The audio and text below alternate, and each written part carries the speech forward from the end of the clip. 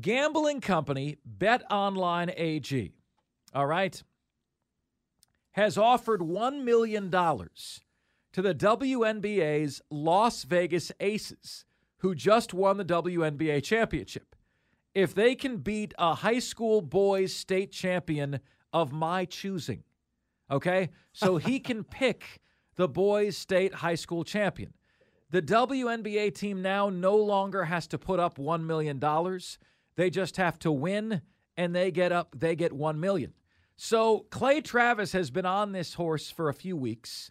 And I wouldn't say overly I'm a fan of Clay Travis.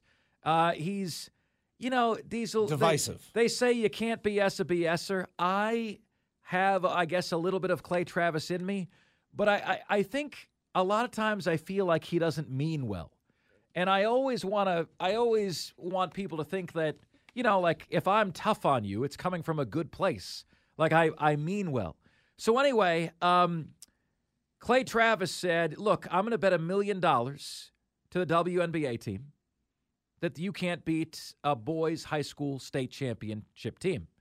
But I need the WNBA to sign off on this. Well, no, now he no longer does because BetOnline has put up the $1 million, okay, to go up against the WNBA championship team. And then he says, WNBA players have long complained they are underpaid. Now they have a chance to make $1 million by winning a single game against a high school boys team. The boys would still get $1 million if they win too. Okay, so the $1 million question then, Diesel, is who wins? Is it the high school state boys championship team, or is it the WNBA Las Vegas Aces? Who wins the basketball game?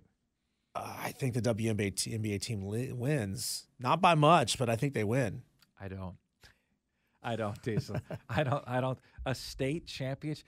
Diesel, I went to high school in Florida. There's 5A, there's 6A. Yeah. I've been in Houston, Texas. There's 5A and 6A. The size, strength, speed, and athleticism.